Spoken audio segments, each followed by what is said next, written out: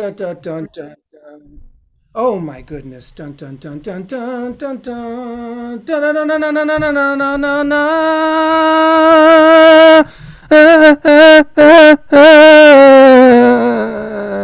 Ba ba ba boom boom boom boom boom.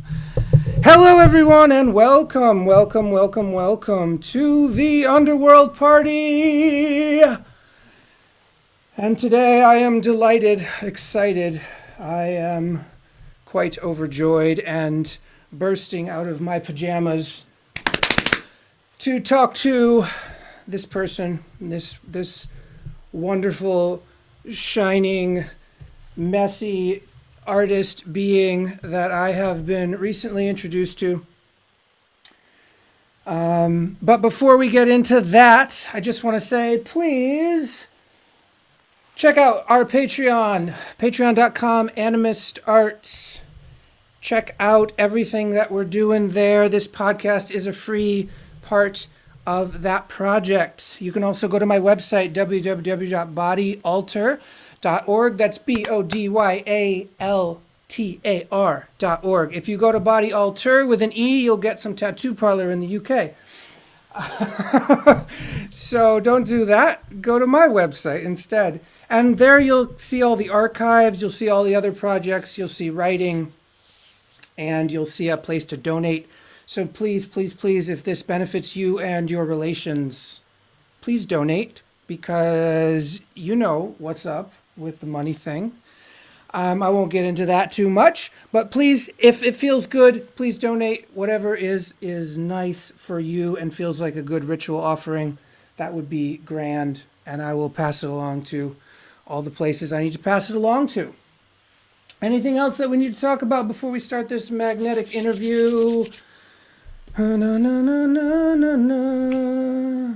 Well, let's see. No, I think we're just going to get right into it. So, I would love to introduce you all today, if you haven't been introduced to them before.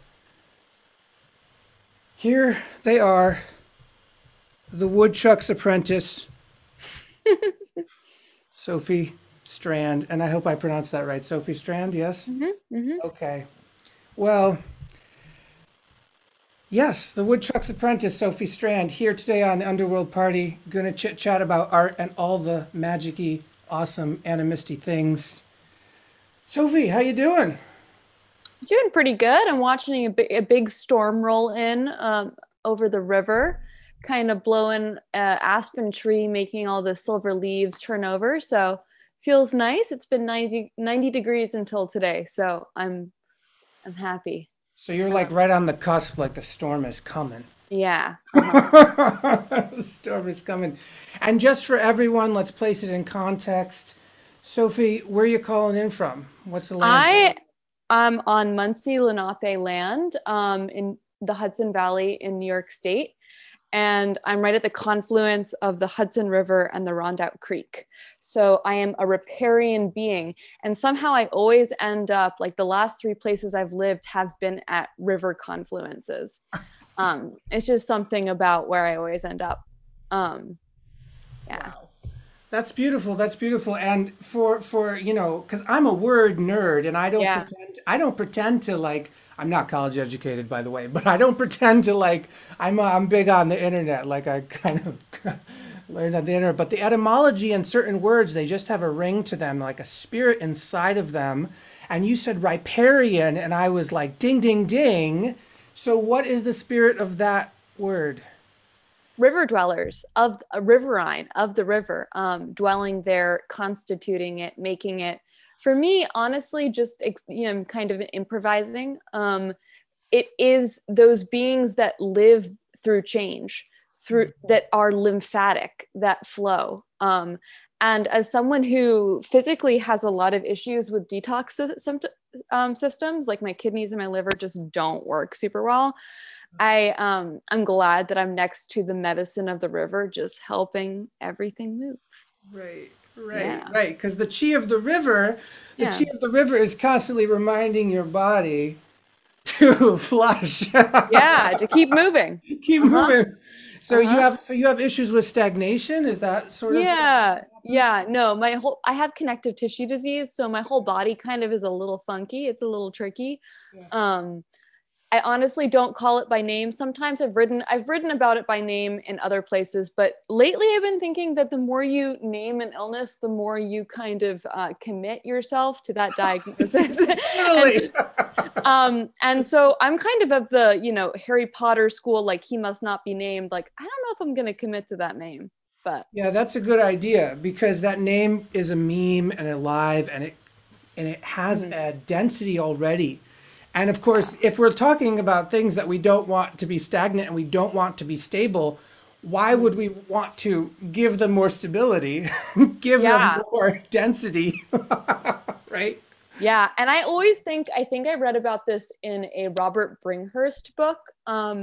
But he was talking about an indigenous tribe that lives up where he does, I think in mm, probably over by you in northern Canada. I cannot remember the exact location, No and worries. about how they're super careful about even naming like rivers and places, and they don't even make eye contact. They come into really slow, careful relationship with these things before they even name them. Oh, So yeah. let's not name things too quickly. Yes, let's not name things too quickly. And on the other oscillatory end of that, let's Mm, play with naming things so we can yeah, frick it all up. We can screw it up. We can, yeah. and so with that, I would love to just play a little game with you and then we Let's can do just it. go where the conversation takes us. So, Mhm. I know that you are writing a lot about the Tarot right now. And for Yes. anyone who doesn't know, Sophie is essentially giving away a book online. I mean, it's like you go to their Instagram, it's it's crazy. It's crazy. I'm just Well, saying. it's actually about to, I would say maybe it's going to be up for another week and then it's going to be taken because it might be a real book. So Oh, well, that is I'm excited because we'll see. the thing about the writing and poetry and channeling and all the things that we're talking about, the intersection of divination, oracularity, art making, crafting, all of these words that are pointing to a kind of process. It's just fascinating to me to sort of hang out in that world where we can actually become aware of or apply awareness energy or to even how I am choosing the words I'm saying right now. And the writer really plays with that. The poet really plays with that because each word is like a spell. Each word is a spell. And where does that spell come from? It comes from everywhere and it comes from somewhere. So everywhere, nowhere, somewhere, it's all of that at once. And you have been, I've read a few of the amazing posts that you've written, and I'm going to reference some of them here, but Yeah. just so everyone knows, it's like there's so much that you have sort of produced in the last few months or year. Like, how long have you been in this kind of like it's kind of like a project, right? It like has a kind of thematic, like cohesion, right? Well, to be perfectly honest, most of my products are born of, well, intense research and reading that usually happens over a period of years. And then serious health concerns that make me be like, gotta do it right now, have to just do it. Um, so Yeah. I've written all of this and I wrote it all in 2 months. Okay. Um, Pretty much, maybe 30 days. And it's actually all part of a project called the Flowering Wand. And it's called the Flowering Wand, Lunar Kings, Lycanized Lovers, Rhizomatic Harpists, and Trans Species Magicians Heal the Masculine. So, yeah, Okay. it's a Yeah, yeah, lot. that's like 20 spells right there. I know. Yeah. There's a spell in between each word and all together. And Yeah. okay, this is fascinating to me. This is super fascinating. And I'm just gonna take this little side door Oh, in my mind, which is that, I've been really thinking lately about doing like a mini project or a mini podcast slash multimedia project that essentially sort of like breaks all these taboos about masculinity and actually yeah. teaches people with penises, because I mean, that's like what we're talking about, right? teaches people with penises how to become like essentially sexually gratified through just being alive. You know, Yeah. like go into the forest and you're having basically like nature sex with yourself and with all the other beings, and like the eros that is present in the actual world, that doesn't need to be tied to this idea of like having physical human partners of a certain kind of, you know, blah blah blah, because we love to go like this is my thing, this is my kind or type.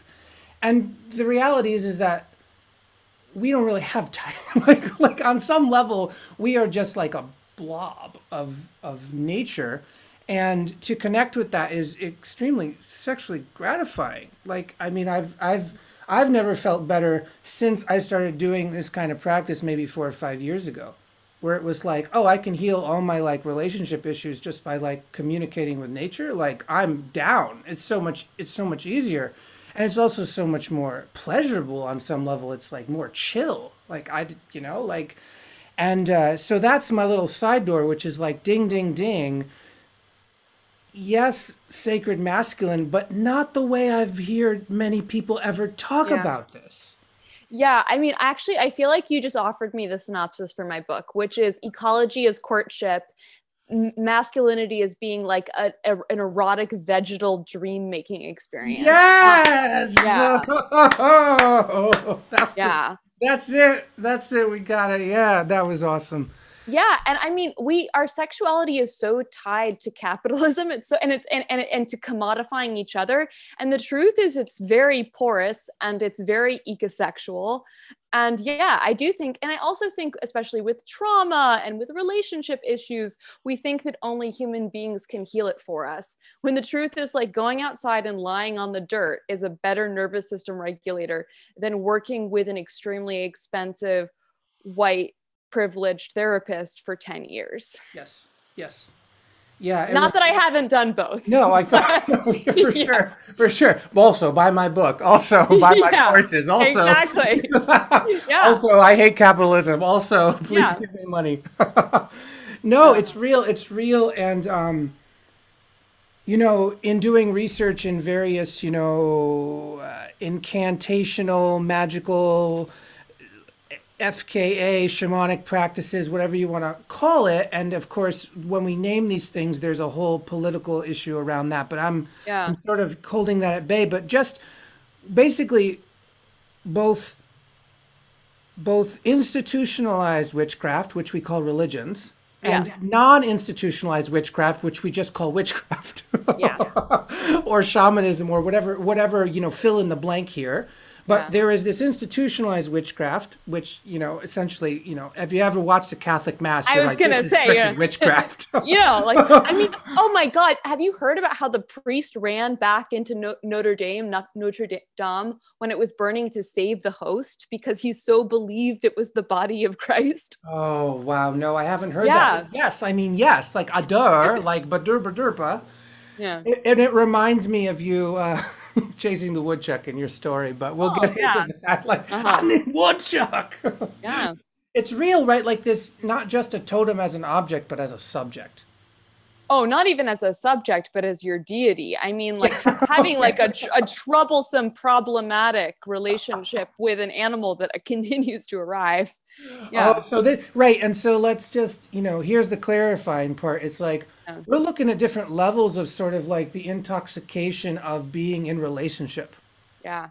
Like we can think of something as an object and then we have power over it and we dominate it, which is what most Yeah. people are doing to the earth right now. It's like Yeah. subject object relationships. Then Yeah. we can have subject subject relationships like me and Sophie right here. We're like peer to peer and with a whole world of ancestors and stuff. It's like a bunch of peers in a network. But then when we get to things that are maybe at a higher stage of energy cultivation than us, or like, you know, like the Milky Way itself, or like anything on a scale that is sort of like, whoa, it brings awe into our hearts. It sort of, you know, we feel a sense of weightlessness. This is, you know, we can track these somatic cues. It's like very real. Yeah. Yeah. But then Oh. when we're connecting to that and we call it deity, that's that other kind of interpersonal or interbeing relationship, right? It's Mhm. like, whoa. Or like when I contemplate the mycelium, it's like, Yeah, whoa, me too. Yeah. there's something so vast and networked here that I can only in some mythic way relate to it as a deity, right? Like on some level in my system, there's only one way to relate to it. And that way could be loosely categorized as sort of deity. So I just wanted to sort of fill in people who might be like, y'all are tripping around really fast. It's like, no, there's actually a map here. There's a Yeah. map. Yeah. So, with that being said, I want to actually have some time to not talk about things, but talk inside of things. So, Let's do it. I have a tarot deck, you have Okay. a tarot I deck, do. and I'm curious, before we even pull, we're setting up a context to play a game. How do you even start to interact with this deck as an interbeing or whatever? Like, what is your context? My context is I was very interested in tarot in a very playful way. I hosted tarot nights where a bunch of readers and amateur readers would get together with different decks and read for each other. And then I was very opposed to the Rider-Waite. And the day before quarantine began, when I was in a really melted part of my life, I found for $1 at a store the Rider-Waite, and that has become my deck. And it was not really by choice. So I have a very I have a thorny but fertile relationship with this deck. And I just want to say that, like, I didn't have a tarot deck for ages. Hmm. I was very against this kind of like relying on the cards to do what my body could tell me to do. Yeah. Until I got enough of my body online where I could actually interface with Yeah. the oracularity of the situation through the deck and with the deck rather than because of the deck. Yes. See the difference? It's like I'm not Yeah. giving my power away to the deck. I'm actually using the deck as a kind of call and response amplifier, which is Yeah. just very specific kind of way of everyone's got a specific way of relating. And I'm just really fascinated how everyone uses the tools a little bit differently, right? Yeah, one thing I will say is so I have pretty intense PTSD experiences. And while it might not at all be visible to people in my daily life, it does interfere with my ability to make good decisions about myself. So the tarot has been an interesting way of outsourcing my intuition to my intuition. This is So brilliant. This is yeah, this is it. This is the thing, right? yeah, Yes. So I really want people to rewind if they didn't hear that because that is super key to sort of like playing with the natural obstacles that come up in a nervous system as we have a yeah, life. Because yeah. if we think we can have a trauma-less life, that's not a life. There's no life No, yeah, because any initiation or any initiatory phase or experience or event or moment or whatever you want to call it, encountering any kind of initiatory encountering, in my opinion, has very rarely ever been consensual. As in, like, yeah, I would actually choose it, like, yes, on the yeah. menu. Like, I wouldn't On the actually, menu, yeah. yeah, like I wouldn't actually be like, oh yeah, that sounds like a great thing to order. It's like, no, I wouldn't. And yet, in the non-consensual kind of initiatory kind of trauma of the initiation, actually working with that becomes like this kind of push pull frictional magnetic thing, just like you're talking about the Rider Waite. There's actually some frictional heat Yeah, between you and the deck, and I yeah. bet you that actually creates more potent communication. It does. Yeah. It's not what I'd want, but it's oftentimes what I need. This is it. This Yeah. is what I'm talking about. So I just want to give people like a context because we're going to pull a card here and then we're just going to play around with our Yeah. consciousnesses. I usually, and this is connected to how I think you, Sophie, are using the deck. I usually ask the deck one question for with one card, and then if that's unclear, or I just feel like there's more, and then I pull two more cards, and then I Yeah. usually just do three card pulls, or at the most, 1 to 3 cards, and because I think those numbers are really primary. You go from Yeah. 0 to 1, then 1 to 2, and 2 to 3. That's like a lot of life, right? Yeah. But what I usually ask the deck and find this in my system like an open space to listen is what do I need to remember right now? Huh. Yeah. I Because what like I that. need to remember might not be something I even like or want to remember. And Yeah. that's the other side of it is like I'm really open-ended. Like, not what do I need to remember that I want to enjoy to remember. No, no, no, no, no. Yeah. But this kind of like, what do I need to remember that actually might, totally possible to put me in a state of annoyance. Yeah. It's totally possible to make me angry. So you have to be open to this, like, sort of not menu choice. Like, I'm not going to choose on the menu to be angry, but if I do something that is surprising and oracular, well, I have to let myself be open to the possibility that it's going to piss me off for some reason or whatever. Put me in a PTSD response, maybe. I don't Yeah. know. And I think that magic is this act of like, you got to sometimes push on your edges. And using the deck to push on your edge, this is really cool. So, what do I need to remember? And I'm sure there's other things, but I'm curious, do you have sort of like a guiding question that you constantly go back to the deck with? Well, I've been actually trying when I was first learning the tarot, I pulled a lot for myself and I would do what you did, which is like one or two cards, three at most. And these days I rarely pull for myself. I only do it when it really feels crucial. Um, Usually it's some kind of turning point. Yeah. And then I pull one or two cards Hmm.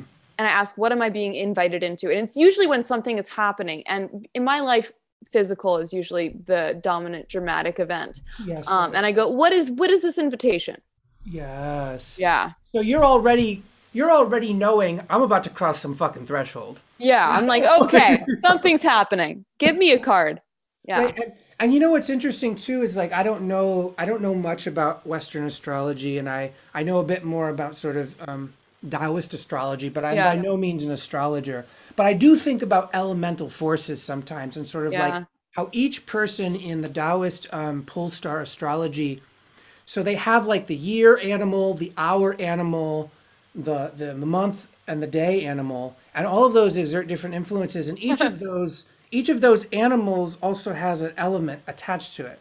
So you could have a wood pig with a metal monkey with a water rat. You know, like you could have a bunch of different things. Yeah. It's not as basic as some people think it is. It's extremely complex. But everyone also comes with an inner element Hmm. that is kind of maybe not even connected to the elements of the animals, but is like your inner element. And what I feel like is I'm hearing from you, and I don't know if it's true, Mhm.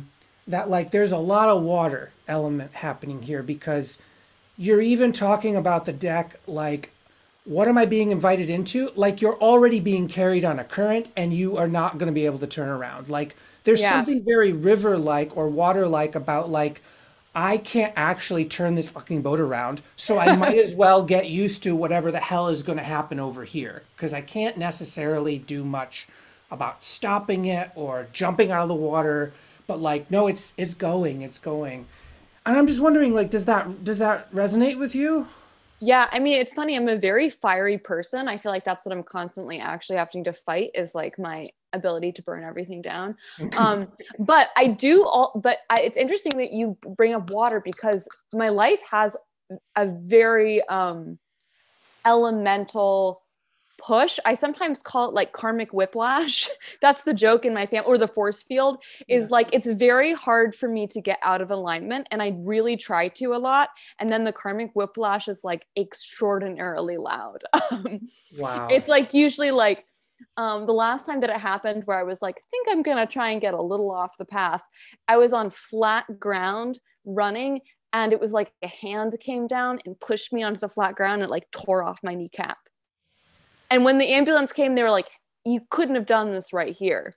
And I was like, I did this right here. Oh So, no. Oh no. Yeah, but yeah, yeah. no, but it is. It's like being pushed. You're like, get back in the river. You can't get off the river. Right. Yeah. There's like a strong force Yeah. sort of at your back. Yeah. And unfortunately or fortunately, you have to learn Yeah. to work with what is actually the way Yeah. to. Yeah, when I was younger, I was off the path all the time and I was like so sick for so many years. Like I had to go through Mm. almost a 10-year autoimmune crazy battle of like who the fuck knows what, meeting death and still not really getting it. But yes, like there is something to certain people where if they get off the path or if they're not doing something in alignment with their fate, then the deities, the gods, the forces of nature, the elemental forces, Whatever they are. Yeah. whatever they are like, this is not the way. Yeah. You got booted. You got booted. And unfortunately, we're living in a world now where the upsurge of things like autoimmune diseases or Yeah. strange conditions that we don't know how to deal with Yeah. allopathically because they're not allopathic issues, right? Yeah. Are sort of coming up for people. And I just want to say, to everyone listening and just to the spirits that, like, I think I'm finally understanding that, like, autoimmune symptoms or conditions are a kind of downstream effect of the sort of crisis of eldership, the crisis of initiation, the absence of those things, the absence of initiation, the absence of elders that we in the West have grown up with for quite a few generations now. And I do think there is a real immuno neurological thing happening in which, because we don't get initiated, because we're not embedded in nature in the ways that our ancestors were, we are more prone to these kinds of signal flares from the unconscious, which Yeah. turn out to be like, oh, now I have this gut issue or something. Yeah, I oftentimes think of that. And I mean, I always want to clarify that I think think things are always layered, that they always exist in at the same time. Like, yes, Yes, it's medical, it will kill you. yes, yes, Yes, yes, yes, it's spiritual, you have to deal with it spiritually. yes, yes, Yes, it's inherited. No, it's not inherited. yes, So yes, the yes. one thing, but I very much resonate and agree with that, which is I think sometimes when we ignore the initiation, when it doesn't happen, when it's not available, it gets real loud. It Yeah. uses the available materials, and the material that is always available is your body. That is absolutely a fantastic segue into doing something embodied. So let's pick up the decks. Yeah. I invite you to sort of figure out the right question inside of yourself. I'll do that too. It'll take about 30 or 60 seconds to do that. And then I will go, I'll ask my question, I'll pull the card, and I'll just sit, and I won't, I'm just going to pull the card. After I pull the card and show it, then you do the same thing. And we're just going to sit with those kind of spirits and sort of play and see what comes up next. Sound Okay. good? Okay. Perfect. So thank you all to all the good ancestors, all the witches, and everyone else who backs us in this kind of work. Thank you to the land that we are on. Thank you, thank you, thank you to all of the descendants that are pulling us forward into the future that is present within us. Thank you so much for this one precious gift that we have been given called life. Help us to play well in a good way. Thank you so much. My question is, what is the guiding spirit for this conversation? Please show me in a good way. Thank you so much. I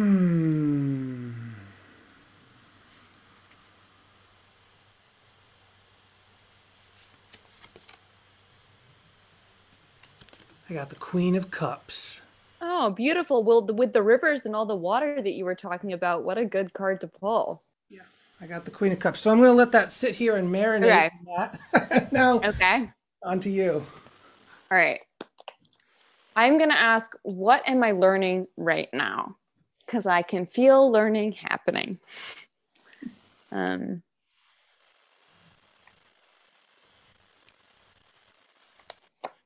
Temperance, which is Sagittarius, and I'm a Sagittarius, and it was also the sign of the eclipse that happened 2 days ago. Oh, yeah, I'm a Sag too, by the way. Oh, BTW. sweet.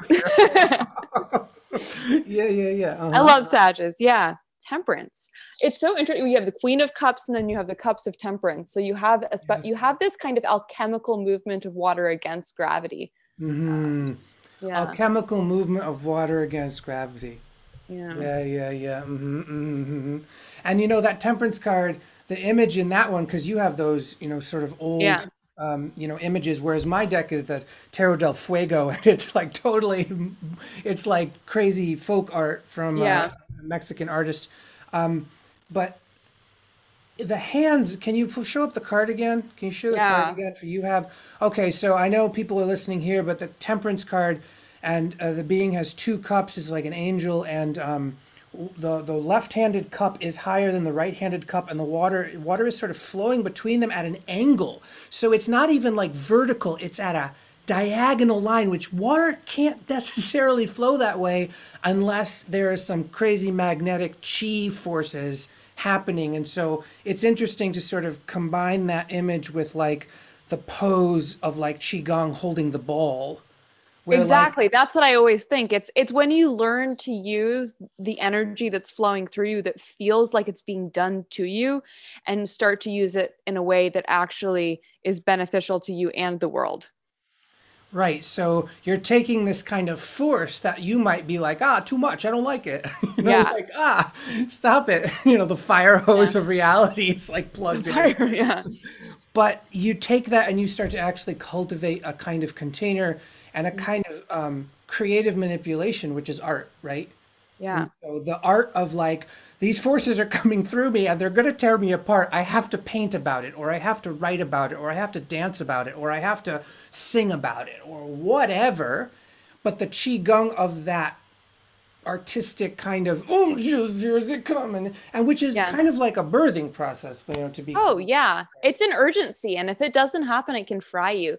I always think of that quote from the Gospel of Thomas, which is like the early Gnostic sayings of Mhm. Jesus, Yes. that, bring that which is inside of you out of you, or it will kill you. Yeah. It's Very that sound simple. words. Yeah. Right. Like there is something about them knowing or understanding this kind of pressure buildup that happens in the human psyche, right? Yeah. And when I say psyche, I'm actually meaning soul, not Oh, psychological yeah. brain. But just so people know, we're using a lot of words, and sometimes people don't know what the word means. And I also invite people to like, you can look it up later and like figure it out. Like it's not super important either. Yeah. Yeah. I also think of temperance as being, I always think it's that moment where, the butterfly is liquefied in the cocoon, Just which is completely. not a nice experience. Like transformation isn't beautiful. The butterfly has gone through a complete phase shift. And I think of temperance as the moment where it starts to exit and it's still wet and it looks real bad still. Oh, fuck yeah. Yeah. Yeah. So you've just been thrown down the river, thrown off a waterfall. You have Yeah. not died. You are Yeah. crawling to Yeah. shore. Like, oh, yeah. You are like, yeah, like, and that reminds me just of like our ancestors were once doing that in actual biological form. Like fish fish turned into the mud skipper, which kind of learned how to get its body out of the water, which is both fascinating and like awe-inspiring and also magical novelty and also terrifying as hell. Like, what the hell are you doing that for? Like, why are you leaving your like oceanic home? So there is a drive in the species on this planet, an interspecies drive that is about leaving the familiar. Yeah. And the familiar is the unknown. It is the aquatic, the water, um, the slipperiness. And I think that's interesting that the familiar is the unfamiliar.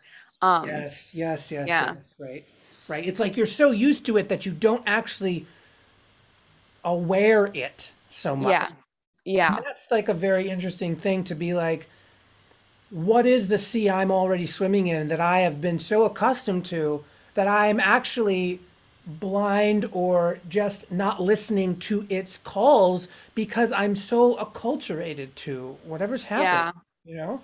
Yeah. I mean, that's something I think about a lot in my life. And I think that's one of the things that really extreme illness and autoimmunity does is it defamiliarizes the world. It's like a kaleidoscopic shift where you're like, I don't understand anything.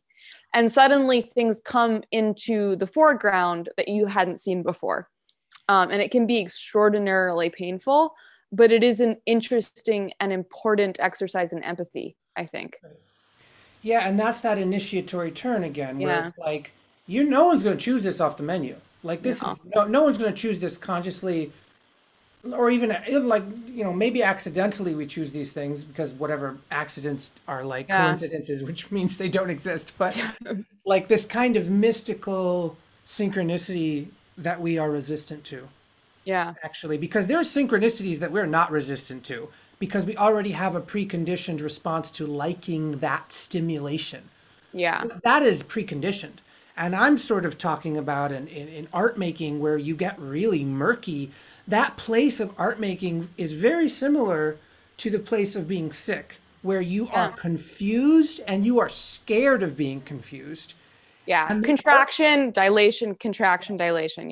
Yeah. yes. So this process, and then I've been thinking lately, thinking about art as this process of contraction, dilation, or condensation, diffusion, or Mm, whatever you want to call yeah. it. Like I'm a drop, and now I'm a cloud. Now I'm a drop, I'm a cloud. Like this kind of Yeah. watershed kind of cycle.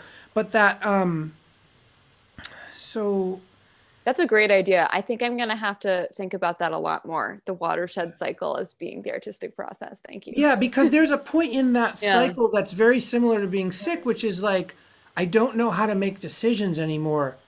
Right? Yeah. It's like I'm scared of being so uncertain and I don't even know what options I have, much less which options to choose from. You see that there's Yeah. that shift of like Yeah. before you even see that you have options, you have to get to a place sometimes where you can't even see that there are options. Yeah. I mean, I think that's the place that to I've been really interested lately in the place where the story ends. And not like because there's an ending, but because it stops working.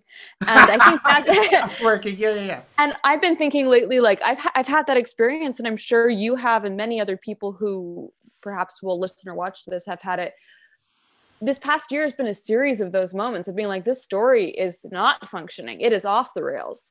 There's no story ahead of me. What is the dominant symbol? I mean, I did a tarot reading for someone recently who had been working with a specific symbol professionally, like was an expert intellectually on the symbol, making it, talking about it, and it guided her, the mythological shape of her life. And then it dissolved. Bye bye. and she Bye and she bye. and she came to me and she said, I don't have a symbol. And I Yeah, thought, yeah, that's the place you have to get to. right. Yes. Yeah. And,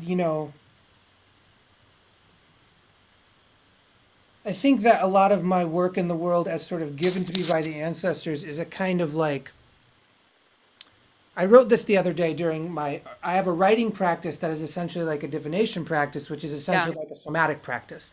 Yeah. So I stand in front of the computer and I just let one word or one phrase or one thing come out at a time, and I let that work on me. And then another thing comes in response that I'm not even thinking really. I'm really just Yeah. reflecting on a screen. Yeah. And then poetry starts to sort of erupt from this kind of interplay of reflective process and this kind of eruption of this underground spring that if you asked me where it was, I couldn't tell you. But if Yeah. we started to go look for it, I could smell it. Yes. Yeah. No, I that's actually how I think. I most of my intuition is through my nose, like metaphorically and truthfully. Like when I meet people who are bad for me, they smell wrong. So yeah, Mm, you can right. smell And it. right, and it's a kind of like psychic smelling. It's like I couldn't actually tell you what it actually smelled Yeah. like some kind of Pinot Noir or something. I couldn't be like, Yeah. oh, there's like hints of almonds. It's like no, Yeah. no, but and yet if I go into any kind of dreaming place, I could describe it for you. Yeah. Like it smells like the ions in a lightning storm before they're there or right after. Yeah. It's like the edge of something and it's a little bit moist and it's a little bit dark. And like, I can tell you that from this place of like sniffing whatever frickin' energy chi that is. It's like smelling chi. You're like, oh, this chi smells like bread. And this chi smells like, you know, uh, gasoline. Well, it's so interesting because in so many cultures and like the apparitions of the Virgin and in India, smell is associated with these mantic prophetic states of gurus and prophets kind of giving forth their direct channel. And it's been really, really well documented. Like I think Teresita Urrea, who is considered kind of the catalyst, I think, of the Mexican Revolution. There's a great book about her called The Hummingbird's Daughter. Apparently, when she would do these miracles, the smell of roses would fill the room. And there are Right. like so many documentations of this. Right. Yeah. Right. And that's fascinating because, Yeah. the brain center of smell, I think, is isn't that the most primary memory or like mnemonic pathway? I think so. I mean, and I always think that there are less smells in the winter and I have less access to my memories. Oh, yeah, That's of my experience. And so course. like when the smells come back in the springtime, it's like all of a sudden I'm more able to tap into the kind of memory house of my life. Right. That's very Mm. fascinating. Yeah, it's super interesting. Yeah, I'm wondering about that in terms of like, so in like Taoist practice, the months of winter, there's a Mm. protocol you're supposed to, if you're a good Taoist, you'll follow this Yeah. protocol, which is like going to sleep very, very early, waking up very, very early when it's still dark, being in the dark way more, reading books and contemplating, sort of like, yeah, like actually dying in a sense, like going into a Yeah. kind of death practice for the winter. That is a Yeah. kind of energy cultivation state of like letting your system essentially die to itself in order for when the spring chi, the yang chi starts to rise again, and Mhm. of course it starts to rise again actually right after, winter solstice, right? It like Yeah. starts to rise. Actually, that's even though it's still dark, it's still winter. The chi is actually starting to rise, and you can Yeah. feel that. But then when the eruption of chi, of yang chi, happens in starting in like March, which is when it starts to sort of really come alive, then we can sort of catch it and eat it better. Yeah. So Yeah. again, we're talking about smells. We're talking about like as animals, smelling things and eating them is kind of primary. Yeah. And also, I think we get so much more information from smell than we let ourselves interpret now. Our sensory gating, our socialization of what we gate out Yes. perceptually Yes. is so limited these days. And I mean, personally, I think my family jokes that I'm like a bloodhound or like one of those like morel hunting Oh yeah, truffle truffle pigs. hunting pigs or something. I Truffle can pig. smell everything. I can smell when people are sick. I can, and I think that if we let ourselves pay attention to that more, we would be getting a lot more information about intuition. And intuition, not even in a kind of like psychic way, in a like pretty practical sensory way, you Right, know? and yeah, and that's that yeah, that's something I'd love to talk a bit about more. Yeah. And how let's tie this into sort of your personal creative process. Yeah. And so I have a creative process, and it involves sort of like taking these levitational feelings or levitational thoughts, which are like thoughts are kind of like balloons or clouds, and Mhm. sort of giving them more solidity or more form. So, like taking heaven down to earth. But I'm Yeah. doing that physically as well as energetically, but I'm actually trying to sort of unite heaven and earth, but not in a kind of like salvational way, in Yeah. just a kind of playful way of like the rain cycle again. It's like, oh, at a certain point the cloud is pregnant enough with water, as with rain, that it rains. Yeah. And the rain falls down. It doesn't fall up, it falls down. Yeah. So I'm just very curious about this sensory, like let's talk about the sensory gating. Let's talk about how the Western world has essentially colonized the way that we sense, right? I mean, our Yeah. sensations have been colonized on some level, and sort of like how you bring that and maybe remediate that through your creative process. Can you take us through that? Well, thank you, because that is a great question and it's very juicy. So thank you. I just finished a long historical fiction book, which I'm not publishing, selling right now. Hopefully, will publish. That is a ecological feminist retelling of the Gospels about Rabbi Yeshua, the Wow. magician, storytelling, illiterate Galilean man known as Jesus. But Yeah, yeah, okay. the one thing that I really don't, so I studied in college, so academically I studied hagiographies, saints lives and miracles. And so I was really interested that miracles really do happen and people really really in mass populations will attest to them happening. And so there's something about the way we have shut down our belief sphere and our sensory gating that makes us less open to miracles and less open to Oh, magic. oh, mic drop, Yeah. mic drop. And as someone who would love to experience spontaneous remission or would love to experience a miracle, I've always been really fascinated with, okay, so what would I need to do to believe that. Right. And to believe it somatically, like in my body. Right. And so as I was writing about Jesus, I was thinking like, okay, so what is the belief sphere of these people? Like, I do not want to write this in a colonized 21st century way. And I realized that the belief sphere was sensual, that it was the smells, the flowers, the ecology. It was a specific ecological consciousness. And that the best thing I could do for this story was to root it, like that we deracinate all of these stories and myths from their ecology. And so they don't make any sense. Decontextualize them. We totally decontextualize everything here in the West. Like, Yeah. even this Joseph Campbell stuff is like basically decontextualization all the time. I know. No one knows what he actually thought. I mean, I've gone back and read all the Joseph Campbell, so I have such a complicated relationship to him. I kind of love a lot of the stuff that he says. But yeah, so for my own creative process, I spend almost all my time outside. And something I realized about my traumatic experiences is that they're very connected to being indoors. So I feel best when I'm outside. And I know that I have to probably be indoors to write, but I do most of my writing outside. So I run like 5 miles every morning. And then I walk probably another 10 miles. I'm kind of like a manic mover. Wow. And I will reach a certain point where like the water will start to boil. And I'll usually like take out my phone and start writing in my notes app. And then I'll be like, no, I got to go home. I got to do this. Yeah, because it's now cultivated enough that it would pour out if given the opportunity. Yeah. Right? People always ask me like, how long does it take you to write a piece? And I go, well, usually it takes me 15 minutes. But I mean, there's a lot of revision. I mean, revision can take like 40 years, like, you know. Yes. Yeah. But the writing takes so much longer than that. And in fact, like if we're thinking like long story, like Groundhog Day, which is my spiritual text, that's a side note. Like how many days, how many lives have I been working on this piece of writing? Like millions. I don't know. Right.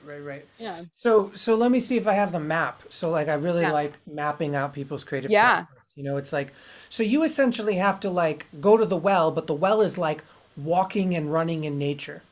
Oh, it is like I have to, all of my writing comes very, and this is something I really believe in. I think everybody should be in specific relationship with the landscape outside their home. And that is where the biggest inspiration is going to come from. Yeah. Wow. Yeah. That's real. For someone like me, I'm a very urban animist. Like I live in Portland. It's a very green city, but it is not by any means a natural system of like being that I can just hop outside and walk to someplace like that. Like even the parks are not like, you know, parks are not what I'm talking about. And I don't think it's what you're talking about either, right? It's like, well, I actually, you know, John O'Donohue once said something that I really liked, which is, you know, we oftentimes think it's all or nothing. We do not all have the privilege of having green space behind our house. Sometimes it's actually looking up between buildings and looking at the dawn every morning. right. Just looking at like a square of sky. Like, you know, you don't have much room to dance, but you got to dance inside that inch. Yeah. Just the gradation of color between like 5 a.m. and 6 a.m. Right. That's your direct connection. That's your direct connection, right? So you're essentially having to. So that brings us to sensory gating because like what you just described is actually conscious sensory gating, so you don't get fucking distracted by things you don't like. Yeah, exactly. Yeah. But then there's this unconscious sensory gating that is sort of like culture, right? Yeah. And so how do you play with that during in your creative process? Well, I think that unfortunately, I've been given all of these like weird physical experiences that cause me to see things that other people don't see. And so I use those as tools. But I can feel myself beginning to become gated sometimes when I spend too much time on the screen, when I spend too much, like I used to watch TV, not a lot, but I used to watch it because I love stories a lot. Right. And I realized that if I watch TV every day, it like slightly numbs my ability to notice non-human stories. And honestly, like the better TV is like, okay, there are these two cats that really hate each other and they live in like right next to each other down the street from me. And they have this like very strange detente. And that's probably better TV for me to watch. Hmm.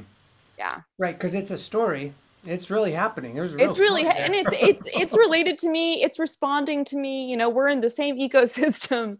Right. Um, yeah. Right. So there's like more fidelity between broadcast towers or something. It's like, yes, the TV is one way to get stories, but they're pre-recorded stories. And there are bigger stories going on too, like stories. Something I've been thinking about a lot. This is a story that I don't know and that I'm thinking about, which is the ecosystem is changing where I am right now. It's a lot wetter, a lot hotter than it has been here for probably thousands of years. And a lot of the trees are dying and falling over. And people are being like, how do we preserve these trees? Like, what? This is such a big problem. And what I've been thinking is, okay, the ecosystem is changing and these trees don't belong here anymore. They're not working. What? And also the mustard greens that are an invasive species are coming in, and they're fungicidal. They produce like a fungicidal substance that kills the mycorrhizal plugins of these trees, which also kills them. And this is a story that I'm curious about. Like, what is happening? There is some kind of ecosystem shift happening that is not bad or good. And it's a story that people are trying to understand incorrectly, I think. Right. It's not bad or good, but it is. It is. It's happening. Yeah. Like the context is that this shit is happening. We Yeah. don't know why, we don't know how, but we can see something happening and we're like, fuck. Yeah. Right. Yeah. And, yeah. And it's interesting too because like we're flirting on the edge of salvationism here. Oh, yeah. Like we're constantly as a human species, I think we really float between like our urge to manipulate reality, which is a destructive like I just cut that tree down, make a house. It's also Yeah. creative. It's like, oh, but Yeah. you killed the tree to make a house. It's like, well, Yeah. well, it's like pros and cons, like pros and cons. And Yeah. we have a lot of pros and cons to deal with that are happening simultaneously. Not like we can choose, I want all the pros and none of the cons. It's Yeah. like the reality is that stories are so simultaneous and multi-layered, and you can't just remove a character. No, I mean, There's everything, always, yeah. yeah. We're all intertangled. We're all ecosystems, we're symbiogenetic with other beings. We're all mutualistic and not in a like really cute, nice way. Yeah, I mean, that's I've been really informed by Anna Singh's idea of contamination. Like contamination is the state of being. Yes. We have blood pressure stabilizer in our waters. We have, cesium in our cells, heavy metals. It's just, we're porous and we're involved and we're complicit. Yes. Yes, we are. Yeah. And that reference is Anna Tsing mushrooms at the end of the world, right? Yeah. Yeah. A mushroom at the end of the world or something. Yeah. What a great book. Yeah. Yeah. And her idea of rubble ecologies, I think, and salvaging, like, what can we salvage? Like, it's not about cleaning up, because the cleaning up is off. It's like an antibiotic. It's like going in and killing everything to solve everything. Let's bleach the ocean. That'll Yeah, solve it. that'll solve it. And solve it. oh man, the same thinking that got us into the situation is not going to get us out of it. Yeah, this soteriological salvation idea is not helpful. What was that word before you said deterial? Soteriological, it's kind of like everything is going to be saved at the end of the world by Christ. He's going to come and he's going to sort it all out. And that's that word is soteriological? Soteriological, yeah. Wow, that's fascinating. That's interesting that there's a word to just describe this really specific form of salvationism. It's all of environmentalism right now. Is like, let's go save this one species without understanding that it's connected to like 25 different other species, and that's a real understatement. Like probably hundreds. Yeah, probably a lot. Yeah, I mean, there's this great chapter. Elizabeth Kolbert just published this book about like techno fatalism. Like most of the people making this like environmental technology are like, this is going to be used incorrectly. It's going to fuck us, but it's going to happen anyway. So like, let's at least look into it. That's techno fatalism. It's like techno pessimism. Yeah, it's really bleak. But there's this one chapter about like this almost extinct population of pupfish. Of in the course. Midwest, in Yeah, this yeah. like in this underwater canyon, and about how much work it takes to preserve them, and about how much energy it does. And it's a really interesting, nuanced um, investigation into, is this worth it? Is this actually taking the whole ecosystem into consideration? There's a lot of technology involved. Like, what is this actually doing? It feels morally kind of like a nice thing to do, but Yeah. is it actually helpful? Yeah, and I guess, like where that brings my mind is this sort of like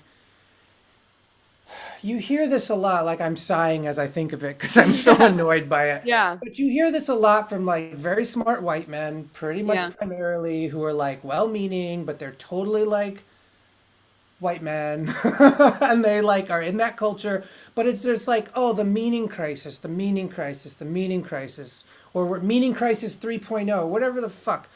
And I was talking online the other day, and then also like Nora Bateson, chimed in, and wonderful stuff. But like, I think what many of us are coming to, who are sort of like, oh, these non-indigenous ways of catastrophizing reality and trying to always come up with solutions for problems they create just by acting the way that they do, is like it's actually an epistemic crisis. It's like a crisis of like the context of your actual way you process communication or learning, or like the way of learning or the way of like approaching a situation by which you would then get different kinds of information, right? It's like yeah, a yeah. It's methodology issue. Yeah, and I think, we just don't live in a very interrogative culture. And I think about that a lot, which is, instead of asking questions, and, which is what science is supposed to be about, but Bachelard makes posits that there are like two different types of thought. There's scientific thought, which is like a mode of thinking, and it's a mode of inquiry. And then there's scientistic thought, which is like very essentialist and kind of thinks we all have it figured out, and everything that is scientific is true. Um, and Yeah, most science jargon that I hear these days feels pretty scientistic to me. right. Um, It's which is it's highly religious, right? It's like it's a Yeah, fundamentalist scientism or something. yeah. It's not. The episode that I keep thinking about is in Wolfram van Eschenbach's Parsifal, where Parsifal finally, he has screwed up so many times. He has not gotten the Grail. He's done it wrong because his main way of relating is just like, what next? What next? What next? Who can I save? Who can I save? What damsel needs to be saved? So that's like that soteriological salvation idea. Finally, he slows down. He's in the Grail King's house or castle, and the Grail King is wounded. And finally, he goes, "What ails thee?" And that's how he gets the Grail. Is he asks for another story that he can't possibly know, that he identifies that someone else is suffering, and that their story might be more important than his moral idea of the narrative. Right. And this brings me to this fucking thing I like.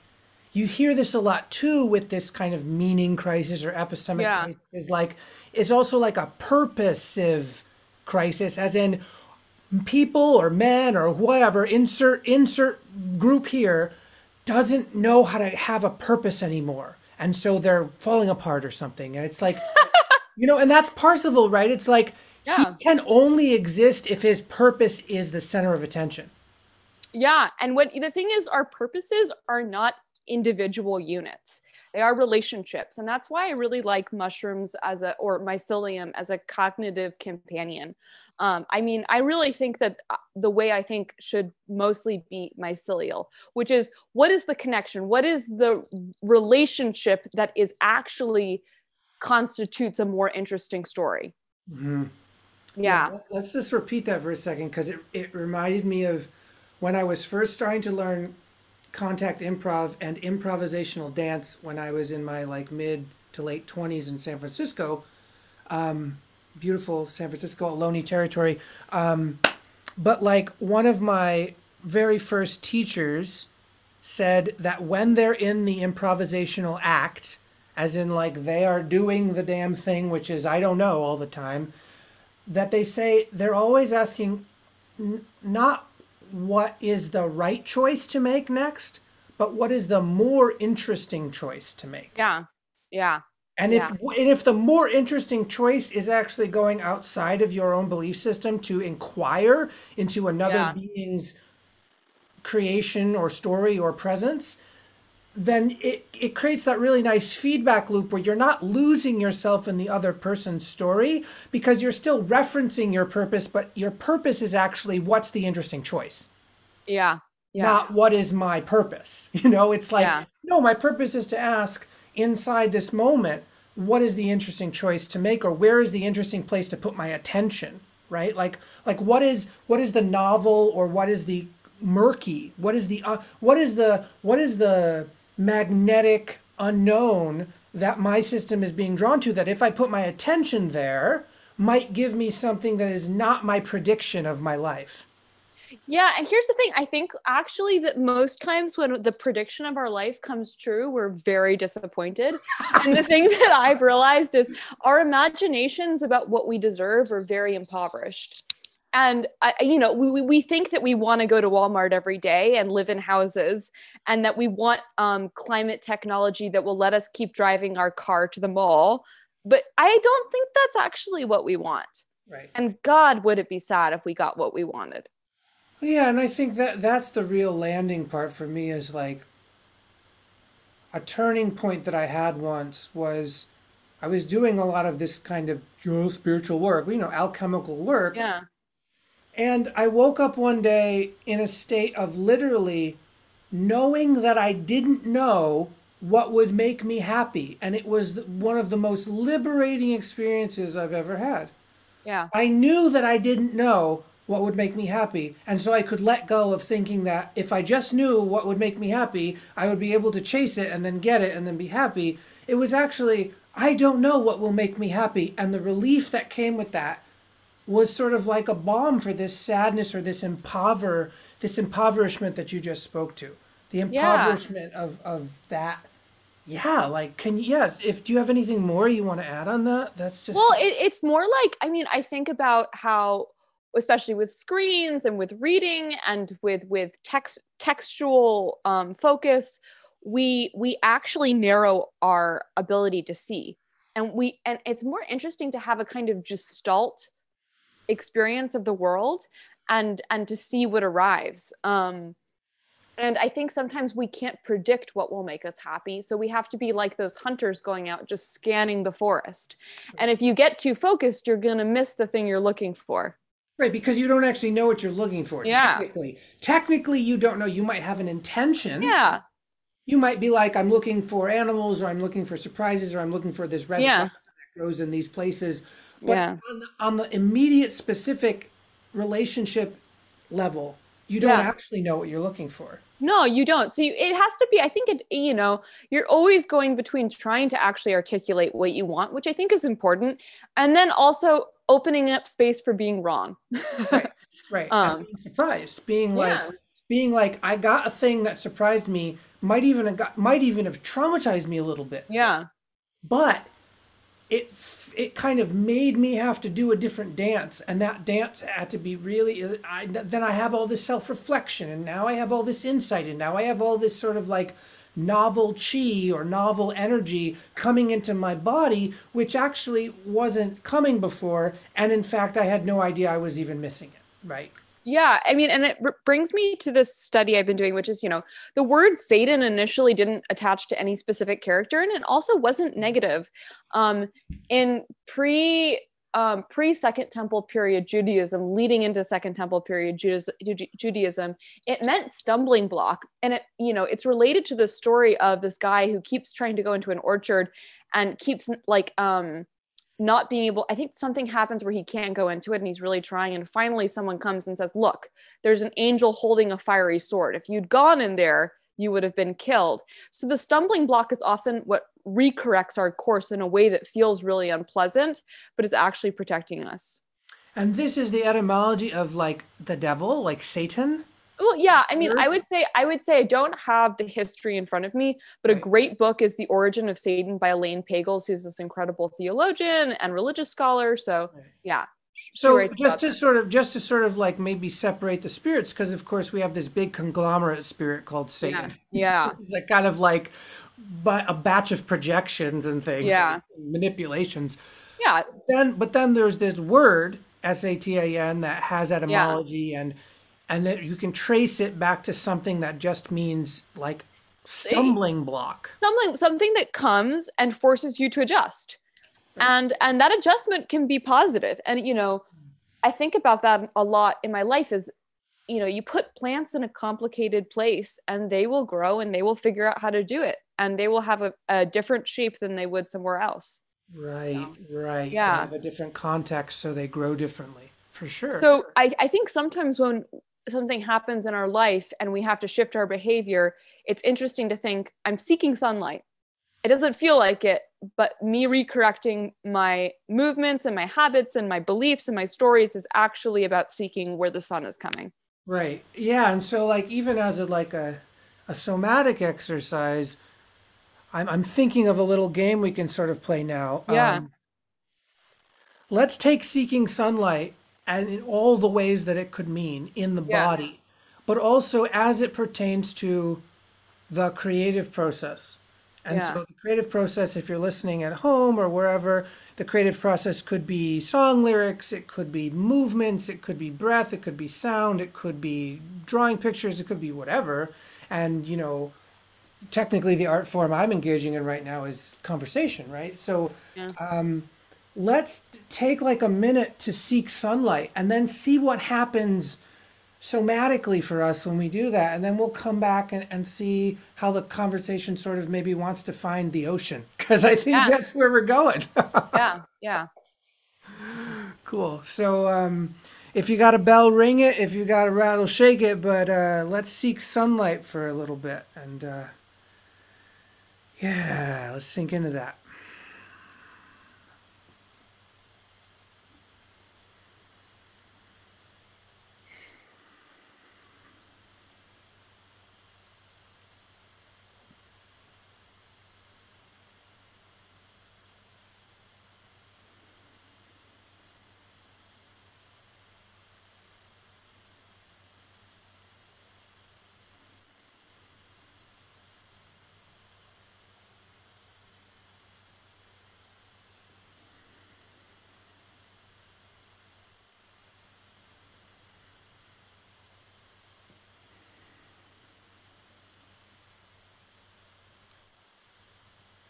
It's funny. I always, whenever I'm actually trying to experience sunlight, I close my eyes. It's never about a visual.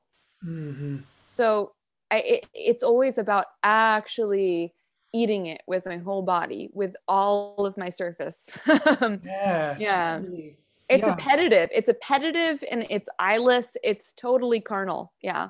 Can you tell what you said? Appetitive? I don't know. Appetitive. It's like appetite. Oh, right. Yeah. Yes, yes, yes, yes. It's like, yes, like the appetite sort of, like I can think of it like my skin eating, right? My skin is Yeah. trying to eat something. Yeah. I need to find out where that is. And to do that, I actually have to close my eyes to gate the senses, Yeah, exactly. actually open up other senses that are probably less energy is going to them or something, because I'm Yeah, not biasing them so much anymore. But exactly. yeah, yeah, when I did it, I just had this overwhelming kind of pleasure of my skull feeling like it could rest in the air around me. Like Yeah. almost like a cartoon cloud you can rest on like a pillow, but it felt like the air had a kind of, yeah, a kind of firmness to it that my skull felt like it was maybe resting on, or yeah, being boated around on. Like, but there was that pressure, there was a kind of like firm pressure that wasn't like overwhelming, but was a kind of like seeking, but seeking almost like, like when you see babies and small animals press their heads into their parents, and it's like Yeah. a weird, it's not weird, it's just it's not necessarily obvious what their goal is, other than it's Yeah. like a kind of that's happening. It's like, Yeah. oh, they're nuzzling, but what the fuck is nuzzling? It's like, no, they're pressing their head into the body of something else, and it probably feels good, and we don't really have a lot of great words to describe what the hell's going on. Yeah. I mean, I think that we desire intimacy that we don't get. Yes. And the truth is that I think that a lot of nuzzling would have been happening in other cultures at other times. I think we would have been like in the dirt. We would have been had our hands on the food that we were growing and eating. We would have been touching the plants that we were cultivating and in relationship with, and sensually close, taking in a lot of like actual molecules and information. So I think there's something about that experience that's almost sacramental. It's like I want to actually smell and feel your body. I want to Yeah. bring it into my cognition, eat it. Yeah. Yeah. And bringing it in is actually physically like the symbolic action is not mental. It's physical. No. The Yeah, symbolic but action is like press it on my head. yeah, yeah. It's like, yeah, bring it here. Here's the thing. I think we actually undervalue closeness, actual closeness. Like, get really close to something. Mhm. I mean, something I do a lot is just like I get really close to the ground and I look at what's going on there. Right, right. And Yeah. and that's different than just resting on the ground, which we talked about earlier as a kind of Mhm. self-regulatory healing Yeah. practice, right? It's kind of like a Yeah. dreaming practice, it's a resting Yeah. practice. But this is almost like inverting that. It's like instead of laying down on your back, looking at the sky, letting go, you're actually, your back is to the sky, your face is to the ground, and you're attending, but you're also intimately close Yeah. spatially, distanced. Yeah. You're conversing it. There's a dialectic quality to it. Yeah. Because you're going to be responding to the stimuli. Um, Right. So, and it's not even necessarily only about the visual sense at that point, is it? no, no. I mean, we're getting so much information we don't even know we're getting all the time. And that's this absorptive quality of the senses. Like, yes, you're seeing things, and yes, you're hearing things, and yes, your skin is touching things and absorbing them. But we don't really know in the West, or we don't talk about it to the extent that we don't even know what the hell that means. No. Like, what does being so close to a tree and looking at it do when you recognize that the looking is like maybe 1% of what you're doing? Yeah. And that actually what you're experiencing is something that is alive. Yes. And that you guys are both, I mean, David Abram writes a lot about this. And have you read Spell of the Sensuous? I've read a bit of it, yeah. Yeah. Not the whole So thing. it's, you're looking at something and it's looking back at you. You're touching it, it's touching you. So there's a participatory element to it, which is, you're stepping into to something's umwelt. It's like its flavor of consciousness. Um, Yes, yes. yeah. And that has an electric quality or an Oh, yeah. electric magnetic quality because Yeah. because it's both dangerous and scary, but also like deeply like engrossing and entrancing and weird And erotic. and Yeah. I erotic. mean, Yes. Yes. because it affirms our presence. I mean, when that thing presses back on you, it says, you are real, I'm real, we're real together. We constitute each other. Yeah. And, it's a little bit like lovemaking, Yeah, but yeah. a little bit terrifying, a little bit Yeah. like all the things, right? Well, that Yeah. is real, like the reflective quality, and we think of Indra's net and the prisms or the diamonds that are faceted, and each of those diamonds reflects every other facet of every other diamond in the cosmos in a kind of Yeah. a jewel of water droplets forever, reflecting itself, right? But the actual reality is that not to be techno fatalistic, to be techno ecstatic or techno something techno. Yeah, let's just go with techno ecstatic, which is like the internet is trying to create the Indra's net that we know about from mythology, that we actually are as like starlight and water refracting in a universal pool of darkness, right? Like, Yeah. but we're creating essentially a network of screens that do that in a very particular kind of way, but symbolically and physically, it's the same. It's the same process, this erotic refraction or reflection or touching. And it's like, that's that interesting part is like, we often think of mirrors. We don't like necessarily touch mirrors, right? We don't necessarily press ourselves up against a mirror.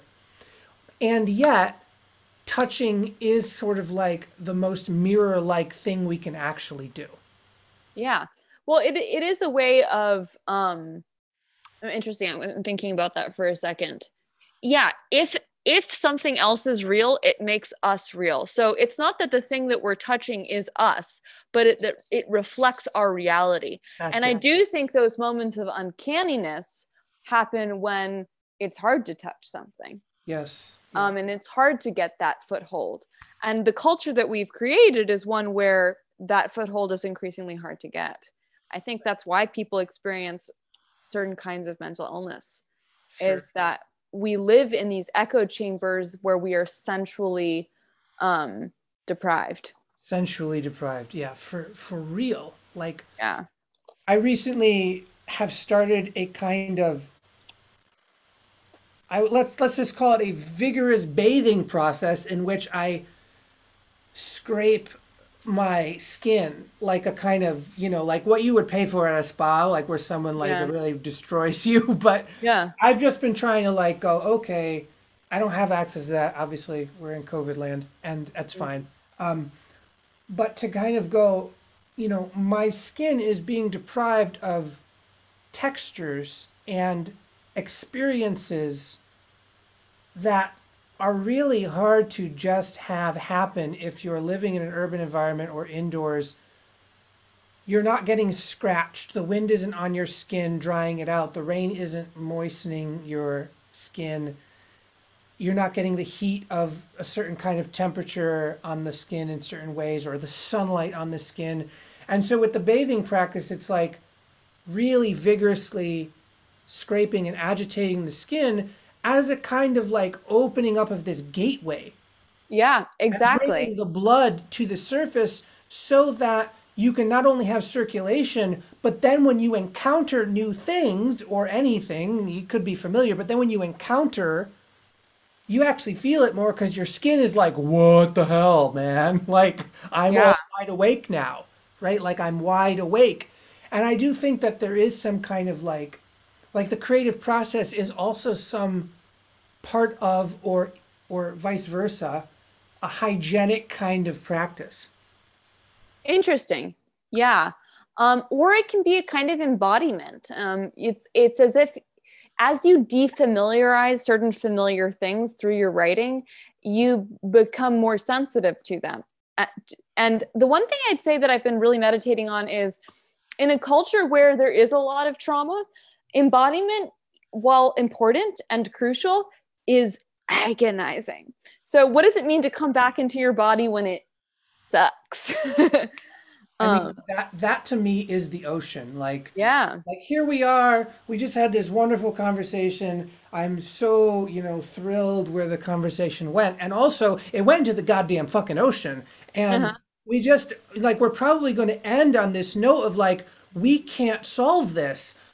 Why does embodiment hurt so fucking much? And yet Yeah, it's the thing that we need to focus on in order to be yeah, present and actually attend to reality as it actually is, and maybe even stop doing terrible, shitty things. And yet, for most people, the act of any kind of somatics, any kind of embodiment, any kind of actually feeling more of what's there yeah.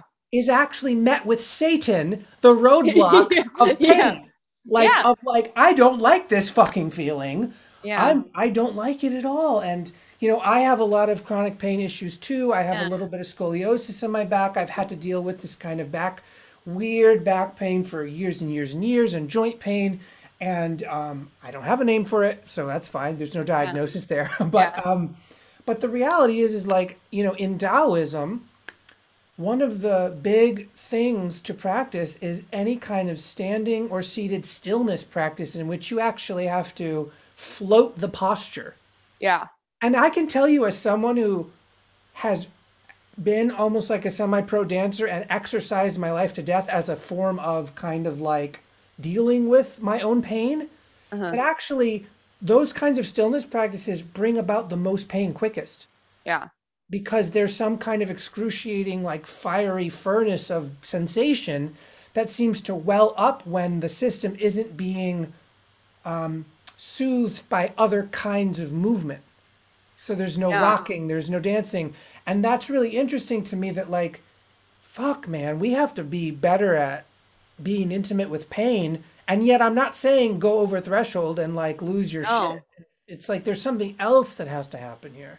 The only interpretation, and this isn't a solution or even a meaning, it's just kind of a very subjected, situated way of dealing with this, is when we ignore pain, we get sicker. And I've often thought of like it's the emergency signal that says you need to shift your behavior. So it is the pain is a messenger. It is helping you to figure something out, and to not feel it is sometimes to let things get really bad. Right. So Because then collectively, if numbing. we're in pain, if we're in pain, this is a signal that we have to shift. Yeah. Yeah. Yeah. I don't know. No, and it's real. And like that is the ocean we're actually in, which is returning to the ocean after a long time away from it as a kind of species, Yeah. returning to it as a kind of like hopefully grown up or mature or something. But when you return to that ocean, you're going to feel all the threat. You're going to feel all the terror. You're going to feel all the fear. You're going to feel all these uncomfortable things. And for me, embodiment alone or somatics alone as a kind of subjugated, reductionist form of being, which is not Yeah. real because No. there's no evidence. Interpretive. But because of the culture we're in, I do think we have to bring art making into that somatic practice, or else we don't know how to deal with the Yeah. hygienic process or the lymphatic process that's Yeah. happening. The lymphatic process. Yeah. When you start to detox, oof, whoa, yeah. Yeah, Got to make some art. right. So like art as both somatics, but art as a lymphatic somatics. Yeah. Like it's really like Yeah. lymphatic somatics. Like you're like, how do I take in water and nutrients, and also how do I release them so Yeah. as to not be stagnant or constipated or Yeah. whatever, stuck in some way. But yes, this like the fluid nature, but also not too fluid, because then we Yeah. have another problem. Yeah. No, it's always God has changed, man. You God is know? change. I think that deserves the hi hat, but boom ching. And I That's not me. That's me. That's Octavia Butler. But okay, yeah. okay. Yeah. But still, that reality of like boom, here it is, and Yeah. we can't really we can't really try to pretend that it's otherwise. No. I mean, if we can make art about pretending that it's otherwise, that's pretty funny. But it all comes back as a true reflection. Yeah. Right? The true reflection is like, that's not it. Like you're dissolving again. You're becoming, Yeah. you're goo again. Like, fuck, I'm Yeah. goo again. I'm goo again. Yeah, and that's what we just have to get comfortable with, is that the goo, it always returns. Goo it Yeah. returns. Yeah. So I want to sort of bring this epic conversation to a close for now. And Sophie, where can folks find out more about Sophie? Well, I am on Facebook at Sophie Strand, and I'm also at Instagram at Cosmogony, but it's misspelled because it's a female created universe. So it's COSMOGYNY. And that's why I didn't win the spelling bee, because that was hard for me. It's also a riddle for the listeners to find you in those formats. So can you think we're going to have a book soon, or like, what do you think? What do you I think? might have some very exciting news in like 2 weeks. Okay, So well, we'll see. we're waiting with bated breath. I hope that goes well for you in Thank you. ways that produce more art, and maybe in the next cycle of whatever, we can do a part two. And I then would love that. This has been absolutely delicious. Thank you. you're very Even welcome. even though there was a lot of pain, it was good. It's like, that's it. All right, everybody. Thank you so much for listening. Please donate if you feel called. Please visit Sophie's socials and all of that stuff so we can all stay in touch with each other's work. Thank you so much for joining us on this underworld party. Stay creative out there. It's real rough, and, have some fun. Pull a tarot deck and walk backwards down the street. All right. Bye, everyone. Thank you so much.